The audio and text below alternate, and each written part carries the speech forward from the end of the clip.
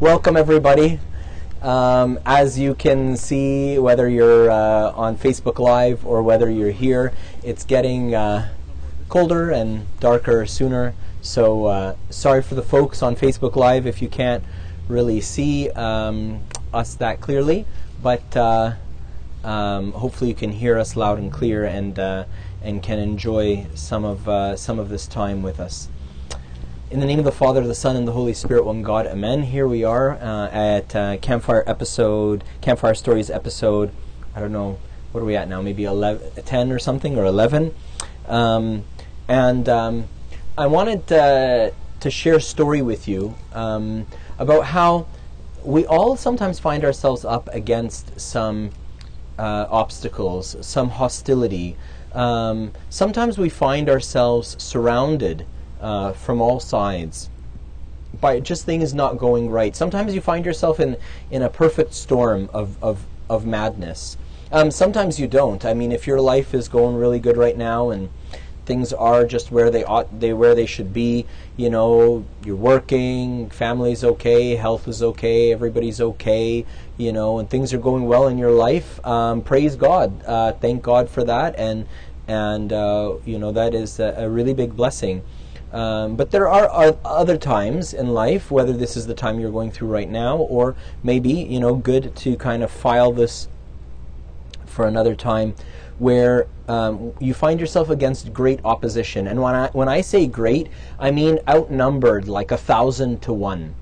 And sometimes we find ourselves with these thoughts in our minds, asking ourselves, like, how did I end up here? You know, how did, like, the circumstances of my life are so terrible. Good. The circumstances of my life are so terrible. You know, this could not possibly be just coincidence or happenstance or you know, or my own doing. Like, sometimes things are so positively, you know, perfectly bad that you tell yourself, there's no way I could have possibly done this to myself. There's certain things that are just outside of our control, and when multiple things in that domain start to go wrong, or start to go not how you would like, or whatever the right word for it is, you think to yourself, this is almost like the cards are stacked against me, and that's a very painful place to be. And then sometimes that comes in the context of feeling that, you know, not to be proud or arrogant or anything, but that you've really made an effort to do all things right. In fact, sometimes these things happen when we've made a really big effort to clean up in life, when we've recognized that, you know, we're not living a godly life, we're not living a life that's pleasing to God, and we've made significant changes, and we've switched, you know, friend groups, and we've stopped certain habits, and we've, like, purposefully put certain safeguards in our life. We've torn down bad behaviors, and then you almost feel like you're getting rewarded evil for good, and you start to think to yourself, this is just nuts. Well, if you've ever felt any of these things and you're wondering what to do, that's what tonight is about. Tonight is about a God who answers. If you want to follow along in a Bible, you're more than welcome to. If you want to just listen to the story, you're welcome to as well. I'm in 2 Kings 18, and I'm going to go through the story of Hezekiah the king. Hezekiah the king was the king of the kingdom of Judah, which was the southern kingdom. If you remember, or you don't, or you never knew, that under Saul, David, and Solomon, there was one big kingdom of Israel. And David enlarged the kingdom, and Solomon established it. Like, David just conquered everybody and everything around him. And he enlarged his kingdom so much that even the neighboring countries, you know, offered to pay tribute, like they offered to pay taxes so that he would promise not to invade them. And he made some treaties with some of them. And Solomon came along, and he was the wisest man to ever live, and so he took all of this victory and he established the kingdom. Solomon's son now wasn't so sharp. He wasn't really the sharpest knife in the drawer. His name was Rehoboam. He figured, you know what, if this is what we can do when taxes are like this, let me increase the taxes. And not just increase them, he increased them sevenfold, like a 700% tax increase. Well, you can imagine what would happen if taxes went up 700% all in one go. The people were pissed.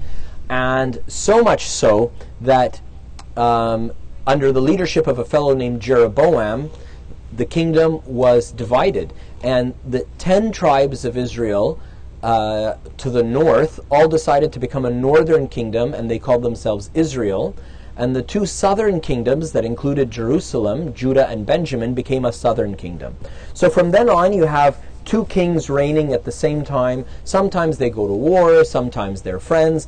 The kings of Israel were idol worshippers from the get-go. They kind of worshiped God, but with their own kind of to their own kind of tune. They didn't worship God the way God had prescribed to be worshipped. They just worshipped him however they felt, in addition to a bunch of other gods, gods of fertility, gods of this, gods of that.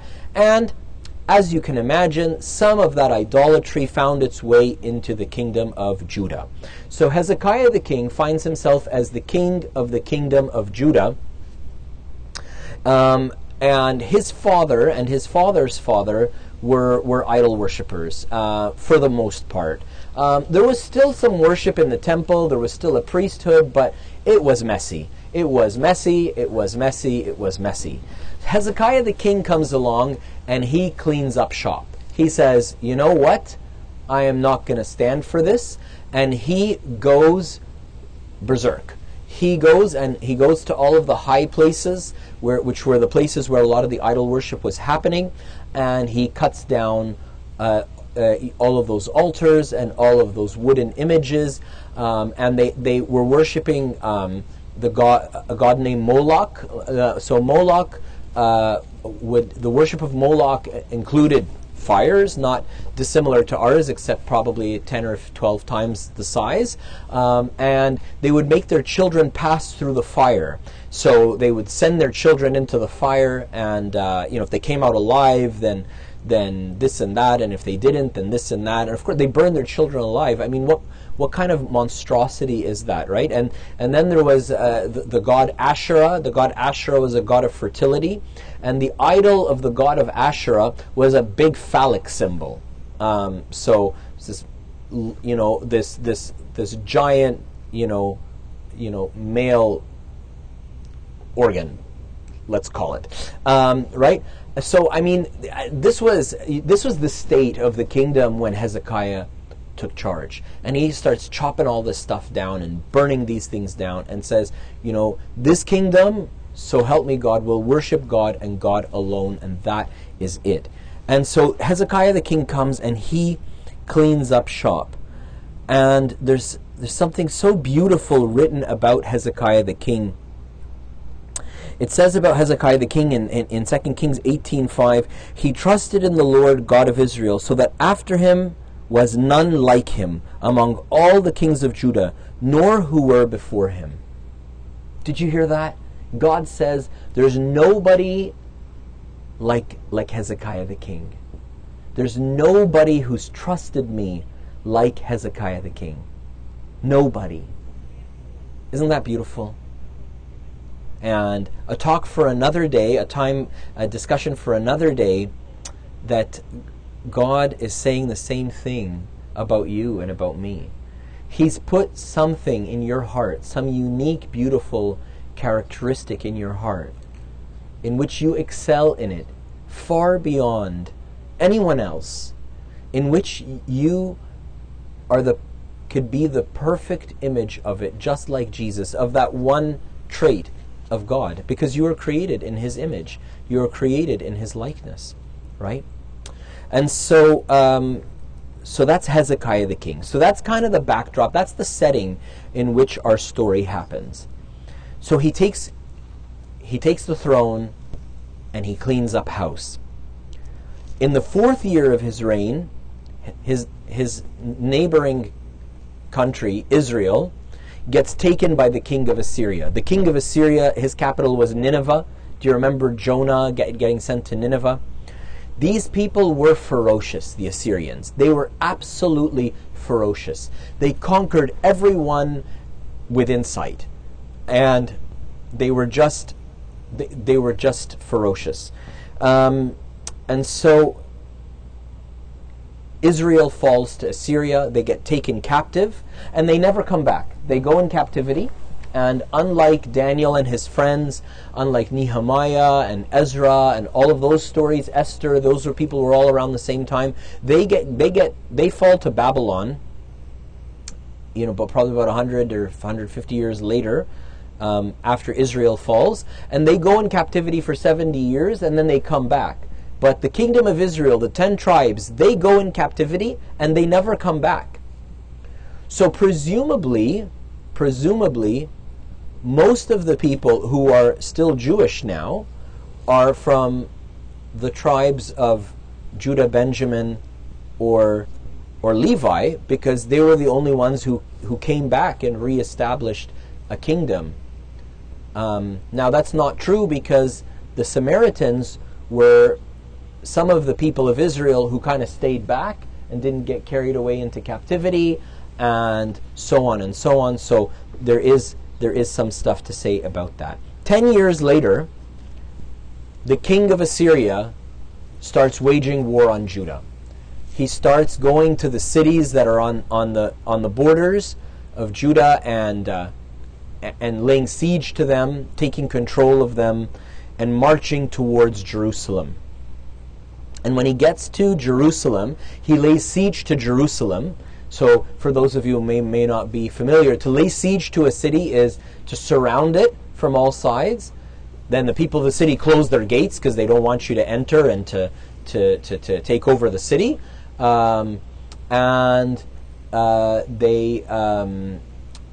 They lay siege to the city. They cut off the water supply. They cut off the food supply. Hezekiah, knowing that this would happen, knowing that this was the MO of the king of Assyria, says, you know what, since I know this is what he's going to do, he creates another water supply from another part of the city, going through like a channel and a gate and all of these things, right?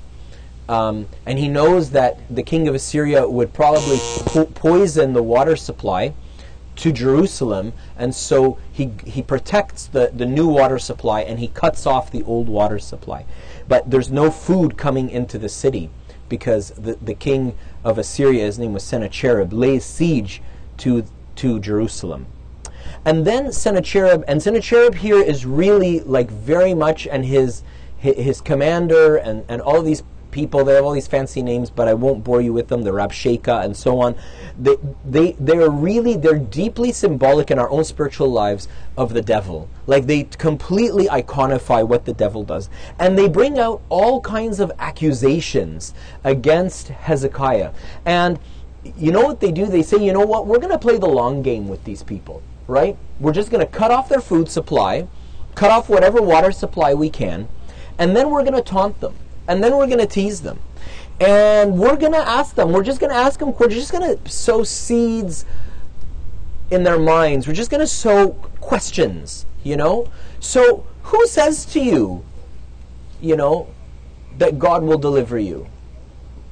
And who of the gods of the other nations have managed to deliver them? In fact, all of the other nations have fallen to us, and their gods haven't managed to protect them at all. So seeing as their gods haven't managed to protect, what makes your God any better than the gods of this country or that country or this country? Or is your God that much greater? Is that your God that much better that he would manage to protect you, since their gods didn't protect them? So, the obvious answer of the Israelites to that, they don't answer anything. We're going to get to that. But is that their gods are not real gods. Our God is the real God. Okay. Well, who says to you that your God will deliver you? Maybe your God can deliver you from our hand. How do you know? Maybe your God sent us to destroy you. They try that card. And the devil tries that with you and with me. Maybe God is allowing all of this in my life to discipline me, Maybe God wants to,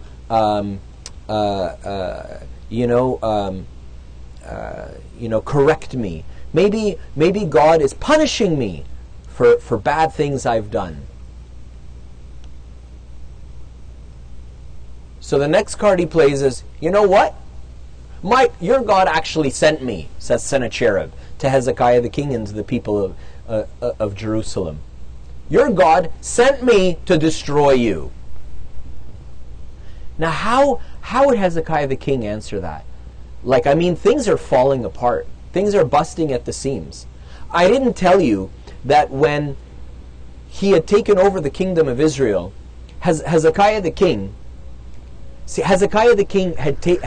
had great success early in his leadership. So he took a whole bunch of gold and he took the doors of the temple and he completely covered them in gold, front and back.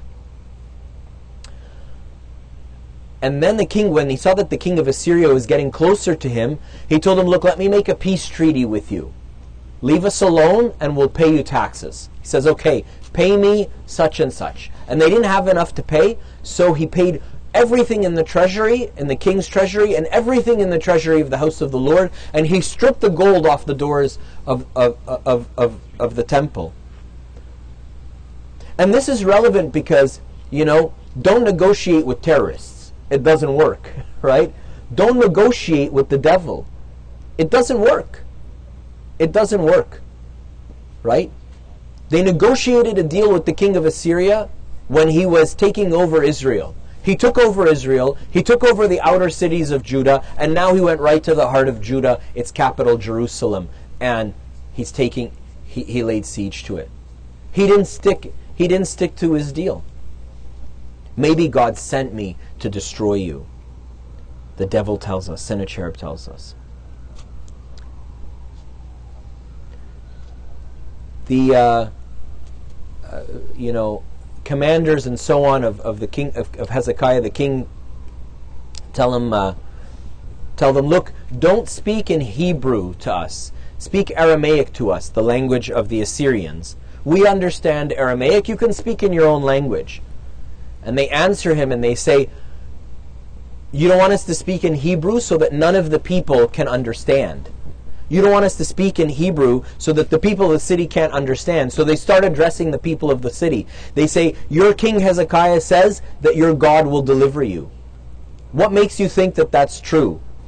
And they tease them and they taunt them. He goes right out and tells them in chapter 18, verse 30, nor let Hezekiah the king make you trust in the Lord, saying, the Lord will surely deliver us. This city shall not be given into the hand of the king of Assyria. Do not listen to Hezekiah, for thus says the king of Assyria, make peace with me by a present, and come out to me, and every one of you will eat from your own vine, and so on, and I will leave you alone. But didn't they make peace with them 20 minutes ago? People come and tell me that, honestly, in confession, and I'm not betraying anybody's confession because this is a common thing which is said. Father John, I'm so tired of fighting temptation. I'm so tired of fighting that I'm thinking, you know what? Let me just give the devil what he wants. He leads me into temptation. Let me just take it. Don't we pray all day, Father John, lead us not into temptation? And God has allowed me to be tempted. So, look, if God's not helping me, if God's not answering my prayers, lead us not into temptation, and I'm getting tempted, why don't I just give the devil what he wants? Maybe if he leads me into temptation and I just succumb and I just do whatever he tells me to do, he'll leave me alone. Never. Don't negotiate with terrorists, right? Not going to happen. The devil is not going to suffice. Oh, he fell into this temptation, so seeing as he's easy bait, seeing as he's an easy catch, let me just leave him alone now. Yeah, right. What planet are you on, right? Never work like that. Never. Never. The demons are so evil. Evil is not an absence of good. Evil is a very real presence of destruction, of death, of torture.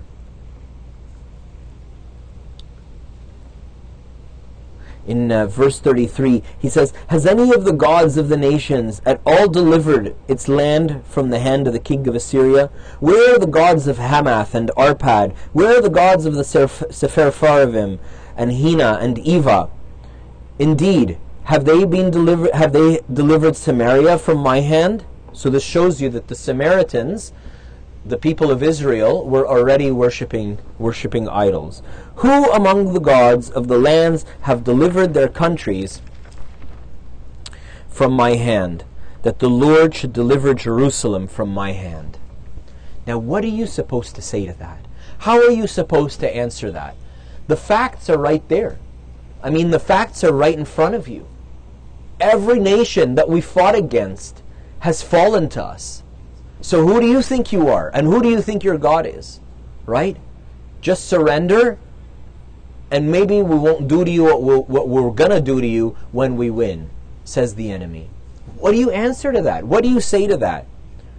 The next verse tells us, "But the people held their peace and answered him not a word, for the king's commandment was, 'Do not answer him.'" The king commanded them. The King of Heaven is commanding you, do not answer the demons. Don't converse with them. They're liars. There's nothing to be gained by a conversation. There's absolutely nothing to be gained by a conversation.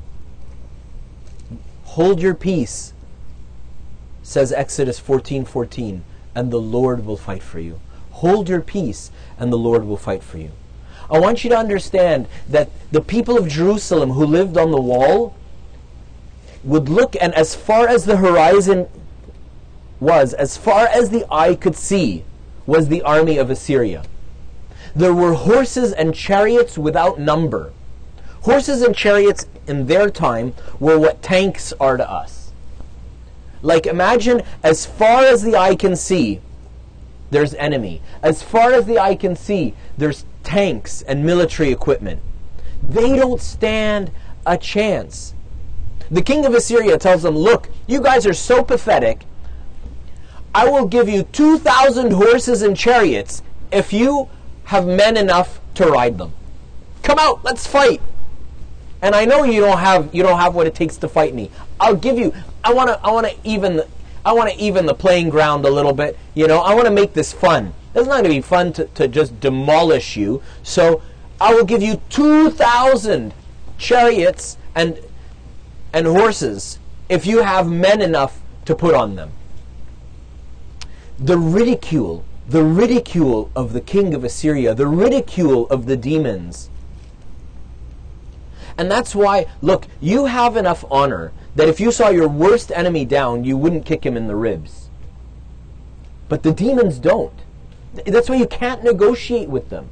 There can be no negotiation. There is no dignity, no honor, no integrity, no truth. They may say things which are true only to win our confidence, and then to win their credibility with us, and then to lie to us and cause us to fall in temptation. The king commanded them, "Do not answer him." Step 1, hold your ground, hold your peace, and the Lord will fight for you.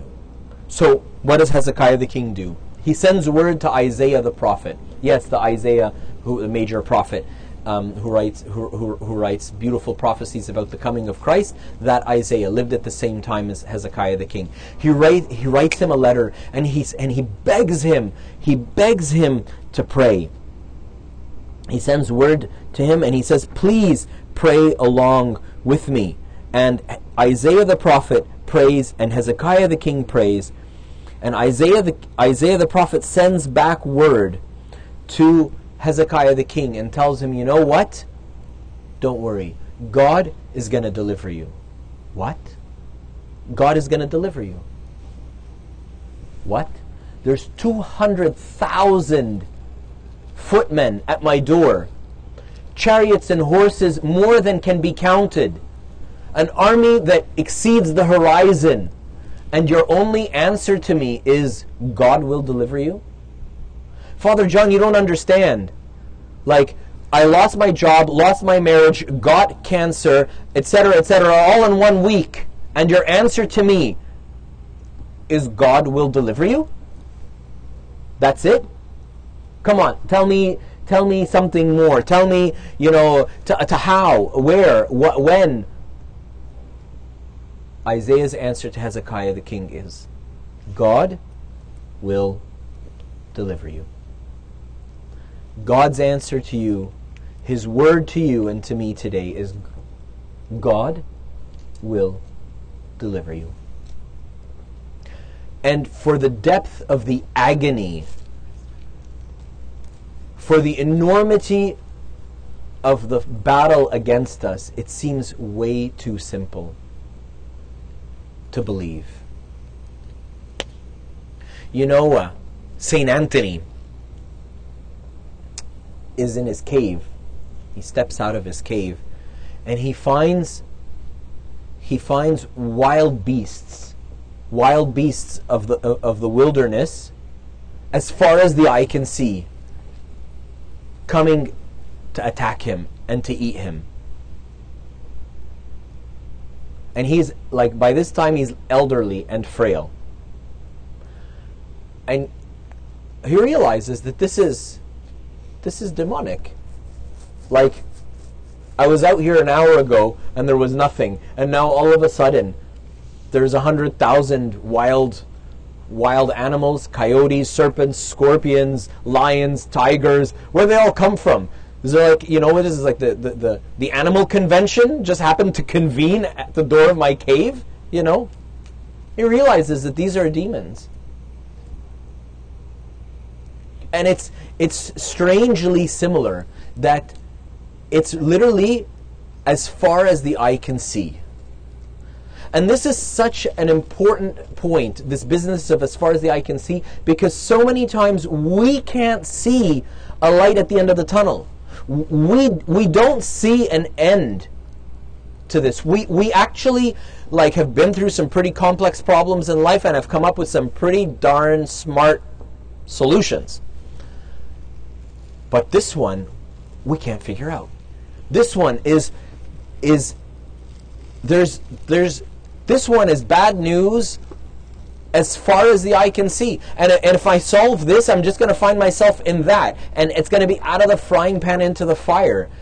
Every little bit of progress I'm going to make, every step I'm going to take forward, I'm going to take 2 back. Okay, so we won't do that. Okay, let's try this. Well, that's also a step forward. Oh, and 2 back. So we can't do that. Let's try this. And as far as the eye can see. So St. Anthony realizes this doesn't make sense. He realizes they're demons. And he finds it funny that he's a frail old man. And literally there are hundreds of thousands of demons coming to attack him. So he says to them, obviously God has not delivered me into your hand. Because if he had, I'm a frail old man. One of you would be more than enough to completely destroy me. One of you. So if you all had to gang up on me, then obviously you don't have the confidence in yourselves that I have in you. Obviously God has not delivered me into your hand. And the demons cry out and say, "Oh, Anthony, you have overcome us with your humility. Oh, Anthony, you have overcome us with your humility." So Hezekiah prays this prayer, a beautiful prayer. This is like bookmark this, 2 Kings 19. Next time you are in this position, turn to 2 Kings 19. Next time you're in this position and you don't know what to pray, you don't know what to say, you don't know what words to use to express the agony of your heart to God, pray this prayer. Then Hezekiah prayed before the Lord and said, "O Lord God of Israel, the one who dwells between the cherubim, you are God, you alone of all the kingdoms of the earth. You have made heaven and earth. Incline your ear, O Lord, and hear. Open your eyes, O Lord, and see, and hear the words of Sennacherib, which he has sent to reproach the living God. Truly, Lord, the kings of Assyria have laid waste to the nations in their land, and have cast their gods into the fire, for they were not gods at all, but the work of men's hands, wood and stone. Therefore they destroyed them. Now therefore, O Lord our God, I pray, save us from his hand, that all the kingdoms of the earth may know that you are the Lord God, you alone. He's praying from the agony of his heart. Lord, they're right. They're right. Who has survived an onslaught like this? Nobody. Nobody has. So Lord, if you deliver us, they will know that this is supernatural. This is not normal. This must be God. So then God, after Hezekiah prays, God sends a prophecy. God sends a prophecy through, welcome. God sends a prophecy through Isaiah the king, through Isaiah the prophet, sends a prophecy to Hezekiah the king. But what's really beautiful is that it says, then Isaiah the son of Amos sent to Hezekiah, saying, Thus says the Lord God of Israel, because you have prayed to me against Sennacherib, king of Assyria, I have heard. See, all of us have probably tried to pray. And maybe all of us have had the experience of what most people or some people would call unanswered prayer. I prayed, but God didn't answer. He says, like, ask and you shall receive, seek and you shall find, knock and the door shall be opened to you. But I asked. But I sought. But I knocked.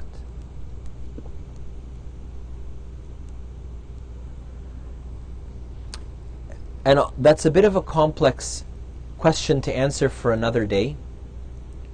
But the short answer is that God always answers. But sometimes his answer is the answer that he gives to St. Paul. When St. Paul prays and asks and seeks and knocks, and he says, I asked 3 times that this thorn be taken from me. And God answered him and told him, my grace is sufficient for you. This is good, because this makes my grace perfect. My grace is made perfect in weakness. But this isn't one of those times. The beautiful thing in this verse is that it clearly says, Isaiah sends word and he says, because you have prayed to me against Sennacherib, king of Assyria, I have heard. And this is a word for you, and this is a promise for you, that God is saying, because you have prayed, I have heard. God will hear your prayer. And God will answer. Simply because you prayed. God is very polite. He won't flush your call. He won't flush your call. So then comes a very complex prophecy, which I'm not going to go into the details of, that Isaiah says concerning Sennacherib, king of Assyria. And it ends with the Lord saying, by the same way he came, Sennacherib, king of Assyria, by the same way he shall return, and he shall not come into this city. He shall not come into this city, says the Lord. For I will defend this city to save it for my own sake. This city is your heart. When we celebrate the feast of the entrance of the Lord Jesus Christ into Jerusalem, otherwise known as Palm Sunday. We're celebrating his entry into Jerusalem. We're celebrating his willful entry into his suffering, his willful entry into Passion and Holy Week. But we're also celebrating his willful entry into your heart and mine. He knows what's inside my heart. He knows that the same people who hail him as the King of Israel, as the Son of David, as the Savior, will crucify him in just a few days. He knows that we're fickle, but he chooses to enter into our hearts anyways. So whenever you see the word Jerusalem, you can think of it as the heavenly Jerusalem, you can think of it as the historical Jerusalem, but you can certainly think of it as Jerusalem, the Jerusalem of your heart, the place where the King dwells, the city of the King. And God doesn't care to sit on, a big golden throne in heaven as much as he cares to sit on the throne of your heart and mine. Next verse, right at the end of that prophecy. And it came to pass on a certain night that the angel of the Lord, in the singular, one angel of the Lord, went into the camp of the Assyrians and killed 185,000.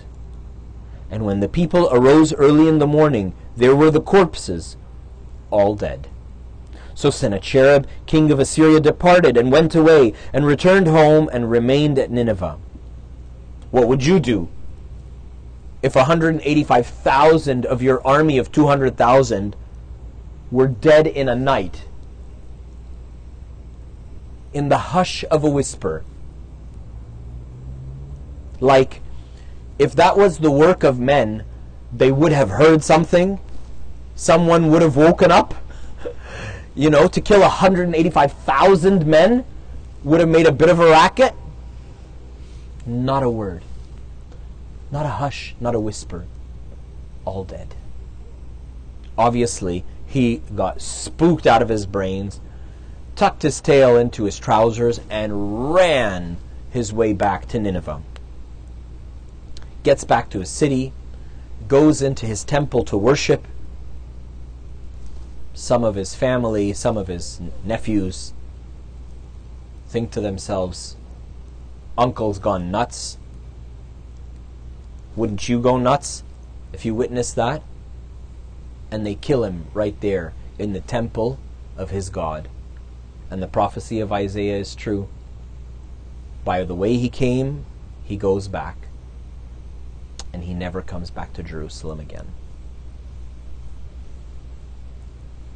And that's our first story. There's another really short story which follows it. Shortly thereafter, Isaiah the prophet goes to visit Hezekiah the king again. And this time Isaiah tells Hezekiah the king, you don't got much left to live. You're sick and you're going to die. And that's all I got to tell you. Have a nice day.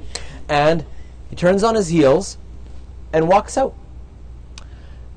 And Hezekiah the king is shattered. He's broken. His kingdom is he's still pulling the pieces back together of his kingdom after the siege and after all of this and so on. And he wants to see his kingdom back together again. So he turns to God and he prays in anguish. And he says, remember now, O Lord, I pray, how I have walked before you in truth and with a loyal heart, and have done what is good in your sight. And Hezekiah wept bitterly, it says.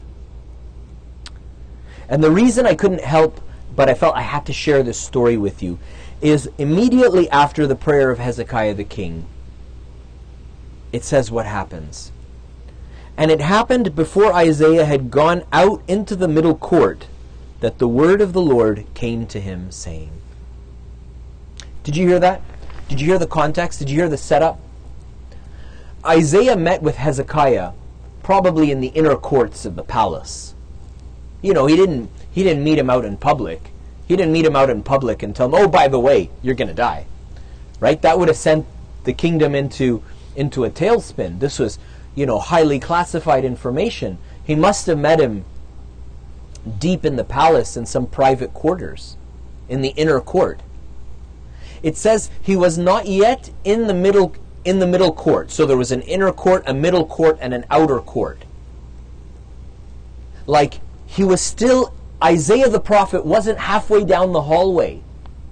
And the word of the Lord came to Isaiah saying, "Go back and tell Hezekiah the king, I have heard his prayer." Now my question to you is, does God like Hezekiah the king more than he likes you? God has favorites. God is partial. Doesn't it say all over the book of James, like, woe to you for showing partiality? Doesn't it say that God hates partiality? God hates favoritism? God treats the good and the evil the same. Isn't that what it says in the Sermon on the Mount? Would God answer Hezekiah the king faster than he would answer you? It basically says Isaiah wasn't halfway down the hallway. The prophet wasn't halfway down the hallway from telling Hezekiah that he was going to die. Hezekiah, cried out from the anguish of his heart and said, "Lord, don't let me die."